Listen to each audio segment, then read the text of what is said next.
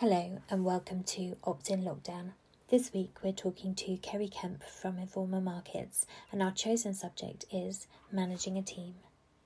So the reason why I've chosen this topic now is I've mentioned it a few times before. My dream is that we use this time to come out of it in the best possible way, to have the most resilient workforce, the most resilient managers, the most resilient industry, and to not waste this time, but to use it as a time to where we can maybe think about things differently or try something new, or just take some time to think when we're generally in an industry where we don't have time to think. I think we're all brilliant because we think off the top of our heads quite a lot, but let's use this time to think about how we could do things a lot better. The key things that make this a priority, obviously, some of us, not me, but Kerry certainly is managing a global team. Some of us are managing, obviously, a lot of people in isolation. We're managing people with and without empathy. We're managing people who are being furloughed, and we're managing what we're finding hardest is the tale of two halves. So we've got half of our workforce literally working their arses off, and the other half sitting at home feeling like they're not helping, or just that disconnect between the two sets of paces. So we're going to talk a bit more about that. I did want to say, if you all are on here as managers of a team, there is nobody else that's pivoting, using that word, more than you guys are right now, and that I am personally. And I think it's probably one of the hardest pivots we've had to do, because it's hearts and minds and it's people's livelihoods that we're pivoting with. So well done you. Not for the faint-hearted, obviously. So we're going to do a couple of polls, and we're going to get all of our polls out at the beginning. So fingers on buzzers, and then I'll let Kerry in and start talking. 1 second. Right, the first poll is, just so we know who's in the room, what describes your current role? And just pick one of those.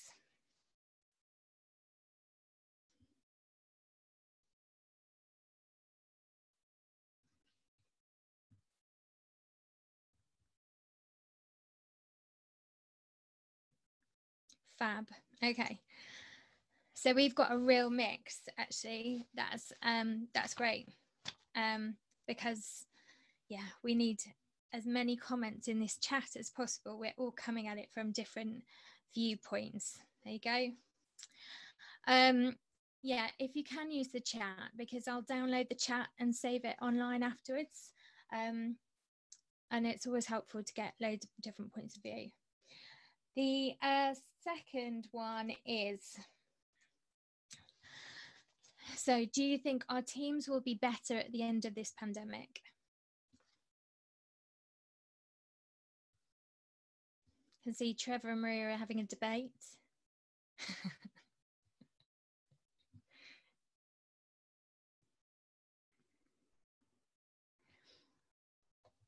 Okay.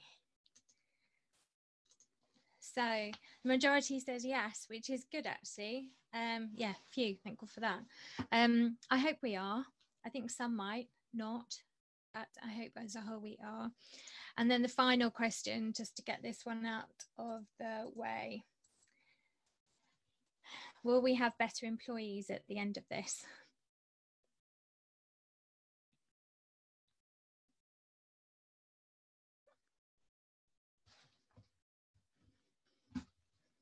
Right. Well, aren't we positive, Pollies? That's great. And I reflect that as well. I really hope that we do have better employees at the end of this. Right, so Kerry, hold on 1 sec. Let's let you in.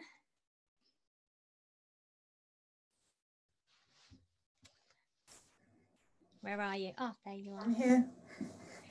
I'm scanning through there.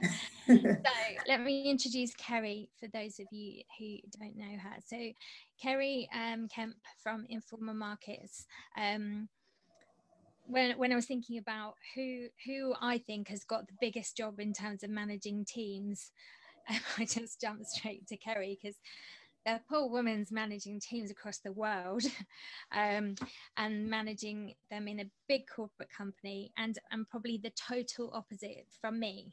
So I thought between the two of us, we might have, at least some ideas. I think both of us agree we wouldn't put managing a team as like our number one achievement or accomplishment or thing that we are particularly good at. But I figured we all learn from each other's mistakes, don't we? And we all learn from each other's viewpoints. So between me and Kerry, there's got to be some benefit. So the similarities, though, is that we both worked from ops assistant up. We're kind of ops through and through, starting at the beginning and then progressing careers right through. And now, so her biog is very professional, comprised of a team of 50 professionals spread across the UK, Europe, Middle East, Turkey and Egypt in multiple market sectors from B2B and consumer. So, Kerry, welcome. Thank you. Thank you for coming and taking part in it. And thank you, Adam, for laying the ground earlier so that no one's as afraid anymore. So I've got a similar format, got a bunch of questions. We have chatted through this before as well. So know roughly what you're going to say, but not the nuances. Get your chats open. If you haven't put your video on, put it on anyway, please. And anything that you can add into the chat that will either be a question, a helpful pointer, or something we can download as a resource later. I'll stick it on the site. Right, so ready? Ready. Okay. So number one question, what can employees and team members do to make a difference at the moment? I think at the moment, the key three things that I put down when I was sort of jotting my notes was be positive. This is completely unprecedented in terms of the situation that we're all in, but we've got to be focused, we've got to be proactive, and we've got to be solution focused. As an industry, we are going to come through this, like we will. Things will be different. We will have to do things differently. We will have to adapt, but just be open to it. Don't be afraid of the change. Between us, we have a lot of experience and knowledge, and I think that it's going to make us stronger in the long run. Yeah. How are you finding your team at the moment in regards to that? Do you find some team members are automatically being that, and what about the ones that aren't? Like, is there... I can see a lot of my team member faces on this Zoom, so this is right. Name them. No, I think, look, we are in a very, very fortunate position, and I don't take for granted the fact that we haven't furloughed any of our team globally, and that is massive. But with that comes a real sense of responsibility. We've got to keep busy, we've got to keep proactive, we've got to keep focused on the end. We've got so many projects going on at the minute. Now has really afforded us the time to really look at all of those, those archaic processes, or all those other things that we've wanted time to do for so long. And that's what we're doing. So I think we are just, we're getting through it as best we can. I'm not going to say that we have the best solution, but it's working for us. I think the positives are, without the travel, we're definitely communicating more and more frequently. I spend a lot of time in huddles, but do you know what? I love it. And I think it's really helping us as a team to kind of get to know each other more. So I think it's positive. Excellent. I agree. It's we have furloughed. We've furloughed 2 of our ops assistants.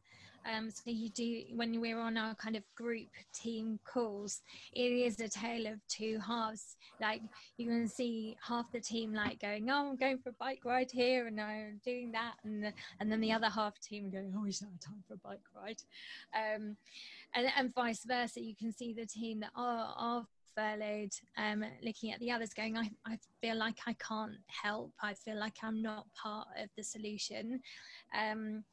Really, really, really tricky. And I think, when we come to the end, when I ask if you'll be a better manager at the end of this, I think this is part of it. We're never having to manage a tale of 2 halves quite as much as we are right now. Okay, so what are the things that you do to affect change within your team? And we're not just talking about now in furlough, but just as a general kind of managing question. So I think I've experienced a fair amount of change over the years. I was thinking about this earlier in the context of pretty much every company I've worked for has ended up going through a merger or an acquisition.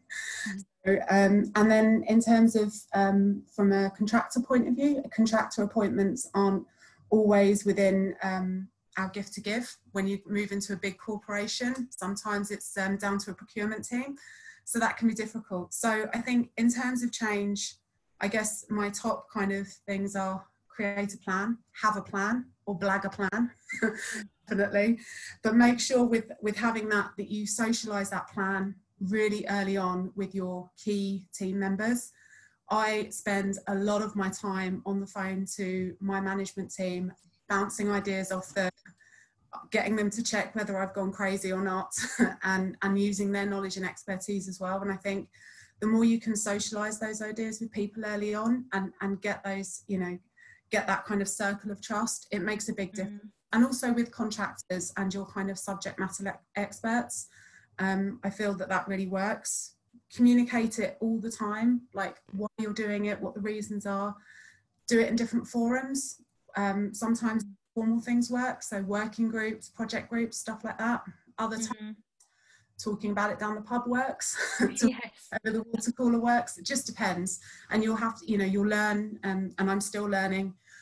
Yeah. Each person in the team has a different way that they absorb that knowledge, but just make sure that you socialize it a lot, and you'll get there. Yeah. Yes. I really struggle with that bit because I'm like I'm a change person. I think part of my upbringing, I moved a lot when I was younger, so change isn't something that I struggle with. In fact, if I'm sat still for too long, I want to change something, which is probably why I'm even doing this, you know, like why not jazz it up a gear or change what I'm doing. And so Helen, who's my head of ops, is on the call too. She gets the brunt of that. In the I'm like, yeah, let's do this, and she's like, whoa, hold on, we need to do that right. There's a right way to achieve it and stuff. I suppose the thing that I've found that has really helped with that is recognizing your own kind of strengths, I guess, in within your management team, and kind of going, actually, you know, my strength is that, but it's also my weakness, to make sure I've got great wing people around me that can balance that off and complement it, I suppose has been my biggest thing, because there's absolutely sod all chance of me ever being good at implementing change. Just coming up with it in the first place is my forte. Yeah, well, I guess the other thing, remember that ops people by nature are control freaks. So you've got to try and convince a ton of control freaks to go completely against their grain and change. Yes. Yeah, how do we do that? Well, I don't know. I haven't quite got there yet. But like I say, talk about it loads with them and make it feel like it's their idea. Often works. Yeah. Really. Yeah, I struggle because I'm too impatient, which is, the whole company's problem, to be honest. Yeah, Anyway. Absolutely. Right, so this is going to be awkward, bearing in mind current number of employees of yours on the call.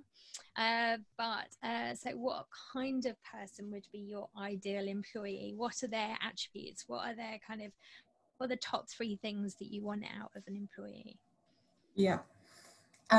Okay, so I think a strong work ethic. I think anyone that works for me knows that you're not going to sit around and twiddle your thumbs most of the time. So, but someone that's passionate about that work ethic, I think, is important.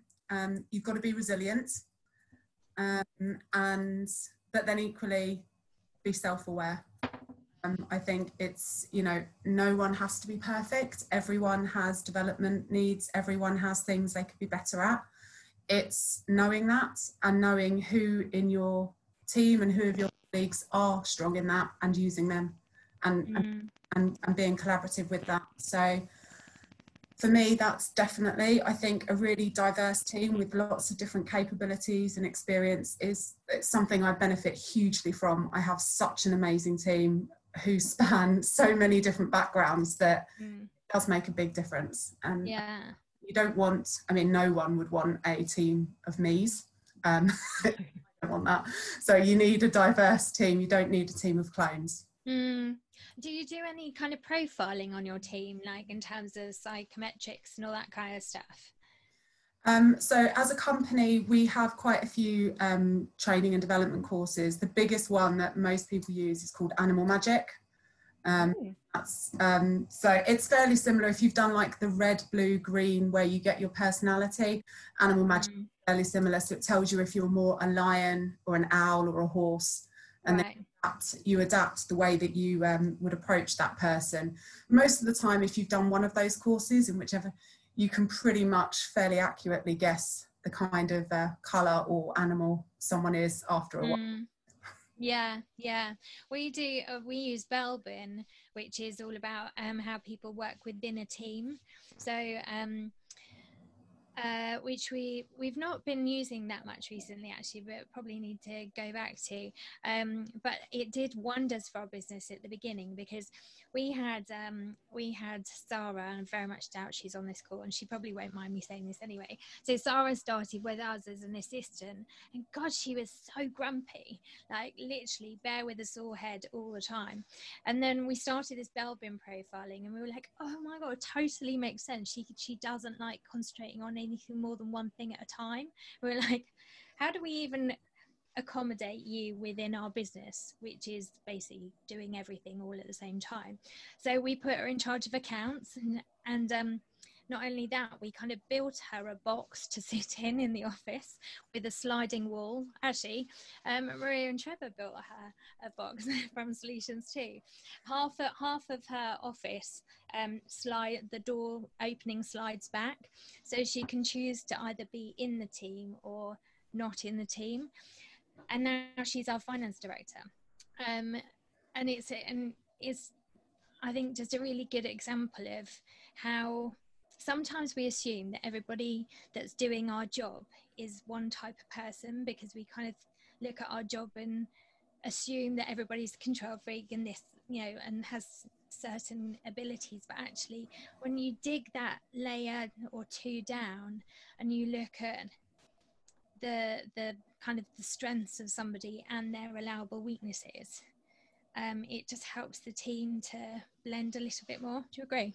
Yeah, absolutely. I guess the one overarching thing I would kind of say on it is it's a small industry, but equally you'll find your fit. Just because you're not right for one team doesn't mean that you're not right for the industry. People that work in a large corporate company are very, very different to the people that might work for yourself, Lou. It just have to learn to not take it personally, and you'll learn something from everyone. Just see the good in it. You will always learn regardless from every single one of my managers. And I think that's all you can hope for the people that work for you and work within your team. Everyone will find their fit. Aww. Totes emote. Yeah, I completely agree. I hadn't really thought about it like that. This industry is, we're bloody amazing for that. We've got so much variety in the mix, haven't we? It's interesting. I was just having a conversation over email from one of the attendees from Tuesday about kind of what training she wants to do and where her career might go kind of in the future.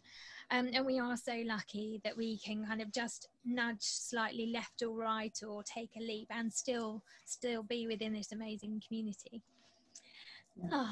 Right. Okay. So what would you say to your less experienced self? You don't have to control everything. No. I would say you won't always get it right, and that's okay. Just acknowledge it, learn from it, move on. Go with your gut. Mostly it's right. Particularly when it comes to working with people, recruiting, that side of things. I think definitely that's important. You know it more than anyone. My biggest tip, and I know you said this already on Tuesday, is build your power circle. Get to know your subject specific experts. They are the company directors that will get on the floor and lay the tiles for you during the show. Yes, Trev. They are the people that when you forget to order the gas mains for the kitchen on the show floor, they will install it overnight for you. They are the people that will really pull you out. Make sure you know who they are. Find them. someone's power circle won't be yours. Make your own. And don't be afraid to ask them for advice and build those relationships. And obviously at the moment, make sure you give them support as well as much as you can. Yeah, I just couldn't say that any better. I think the one thing I'm going to pick out of what you just said is that your power circle isn't the same as another's. So like, how important is it right now for everybody within our team to be building their own power circles and not rely on someone else's? This is kind of something we touched on with ads on Tuesday. Was that so? My power circle, like my go-to people, shouldn't be the same as Helen or Tabs in my team. Their power circle only ever expands your total team power circle. See what I mean? And they shouldn't all be the same. But likewise, we shouldn't be afraid of like venturing it over spaces either, if you see what I mean. Yeah, that's it. You can be many things to many people. And I think, like I say, I learnt more from, do what you said before, go around with people on the show floor, ask questions, learn, how do you do this? How does that do that warehouse visit? Do all of that. And then also, from an ops person, learn about the challenges that the sales team are having or the marketing are having. I know that it's very easy for us to sit there and say, oh, sales are useless. I wish they wouldn't do this. But sit with them, sit on their calls, understand what they're up against when they're trying to sell the stands, understand what the feedback is from the clients. And then the more you can put yourself in other people's shoes and the more you can understand it, it just makes you more well-rounded, I guess. I think this is probably more speaking to people not on this call, but if I were to answer that question for myself, I think in my 20s, which is clearly a long time ago, I thought that everybody else knew it and that I was playing catch up and almost didn't show my cards as vulnerably as maybe I should have or could have. I think I could have got more if I'd have just gone, I don't have a clue, help. A lot earlier in my career, I almost needed to go through that point, get the confidence to then go, I don't have a clue. And now in my mid to late 40s, I'm like, I do not have a clue. Help. You always need more. You wish you had that confidence. If I had that confidence 20 years ago, I'd be bloody dynamite. And it is, I think it's definitely something interesting. It would be amazing to find a way to give our younger generation of ops people that dynamite, to give them that head start on realizing that we all don't know what we're talking about. We've only got a few years on them. That's the only difference, apart from an inquisitive mind. Cool, fab, thanks for that. We are so running out of time. I'm going to pick one more question, unless there's any on the chat. If anyone's got, please somebody ask a question, a relevant one, preferably. So we've got question 5, 6, 7, 8. Hold on. I'm going to do this one. How do you manage expectation of promotion against company growth? Knew you were going to do that one. Wowza. So I thought long and hard about this, and then I did a little bit of Googling as well, I'm not going to lie, because I didn't want to sound like a complete cow in my answer. Expectation of promotion. I think the biggest step change that we have now is the people that have grown up in the industry are obviously few and far between. And so there can be an expectation for people to expedite their way to a certain level. And so I think the way that I've dealt with it, rightly or wrongly, you have to obviously let them know that you care. Have that conversation with them, understand what they, understand it from the employee's point of view is most important. Why do they feel that they are at that level? And give them the time to articulate that. But be honest. Don't sit there and promise that in 6 months, a year, 8, whatever it is. Don't put a timeline on something that you either know that you won't ever fulfill on, or that you fulfill on, because it just sets a really unrealistic expectation, and then it just creates disappointment further down the line. Focus on improving their skills. I think the kind of path to promotion can be very different. It's not just a case of you've had your bum in that seat at that level for 2 years and now here you go. Focus on things that they can do proactively. So not everyone learns with classroom learning, so I'm not going to say sit on 25 different classroom courses. Think about behaviours, think about the kind of relationships they need to cultivate, think about some project work, think about how they can gain experience in other ways. You might not have someone that they could manage right there and then, for example, if they've never managed, but you can manage in other ways. You can give them responsibility to manage a team, lead the daily contractor meetings, manage the ops office, manage the set. Like there's different ways. I think you just have to learn to think on your feet, but just be seen to be giving people a chance, I think is important. And just ultimately, I guess, let them know that they're valued. Talk about what they contribute personally and what they bring to your team, and let them feel that, you know, and maybe, as is often the case, maybe their path is not to be in your team for forever. Maybe their path will mean that you're a period in their career and then they'll move on and they'll progress in a different way, and that's okay. And then maybe they'll come back and maybe they won't, but I asked that question because I'm terrible at that. I needed to know the answer. I mean, from my side, our company is very small, and we are very susceptible to client changes, show changes. You know, our show calendar will fluctuate through no control of our own, like many suppliers, for example, and also for all of us, I guess. We're all subject to change. I certainly really struggle with that, because going back to my original point where I'm like, oh yes, I've got a brilliant idea, and sometimes don't think through all the consequences or all the possible permutations of how that then pans out. It's a tough one, really tough one. And I remember myself, and I remember how challenging I was as an employee. And I think that's always in the back of my mind as well. I always thought, you know, clear the way, I'm coming through. It was a very me approach, you know, I'm ready. And if you're not going to give me what I want, I'm going to go somewhere else. And now I'm the person that they're saying that to. I'm like, whoa, hold on a second. And trying to, you know, that's definitely an area of development on my side that I'm having to work hard on. Fab, right. We are way over time now. There aren't any questions on the thing. However, we are just going to round up with a couple of, I'm going to put my last one in.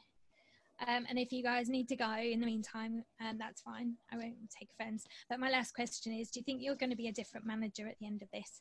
And if so, why? What does return to work kind of, that's a big subject, return to work, but kind of what are you going to have to be different in doing when you get back?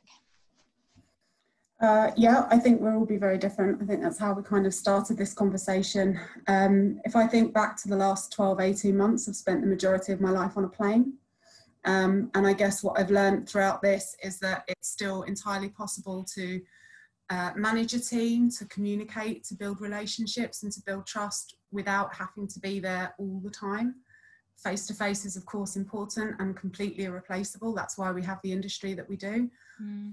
But do you know what? Work-life balance counts for a lot. Yes. So true. I think it's definitely, for me, 100%. Yeah, I agree. I think we'll all be in a different place. I think the thing that worries me, we were talking about on a call with one of our clients yesterday, is how I grew up in this industry was by overhearing people on the phone. So, you know, Stevie would be on the phone to Trevor and he'd be talking and I would be just listening and soaking it up, and I would learn so much from overhearing other people's conversations. And I can't think of the amount of times where somebody's gone like this on the phone, like while I'm talking on the phone, to go, no, you got it wrong, as I'm telling an exhibitor something totally incorrect. And I wonder how much of our junior ops community are going to struggle from not having that, overhearing their managers and the senior people in the team almost teaching them but not teaching them directly, and what we can do to kind of supplement that, I think, is probably going to be the biggest thing that we're going to have to concentrate going forward on. Yeah, absolutely. Yeah, and I think, like you said, I mean, even though at the minute we're all remotely because we're not able to go into the office, but the reality is that once we go back to business, we're all still going to be remotely, because we're going to be delivering probably 70%, fingers crossed, of our yearly in 2.5, 3 months. Yes. We're going to be remote from each other for a long time yet. So I do think as managers, we do need to think about that and consider how we can still help our team and provide that kind of guidance and that exposure when you're not necessarily going to have them sit next to you for quite some time. Yeah, absolutely. Okay, thank you.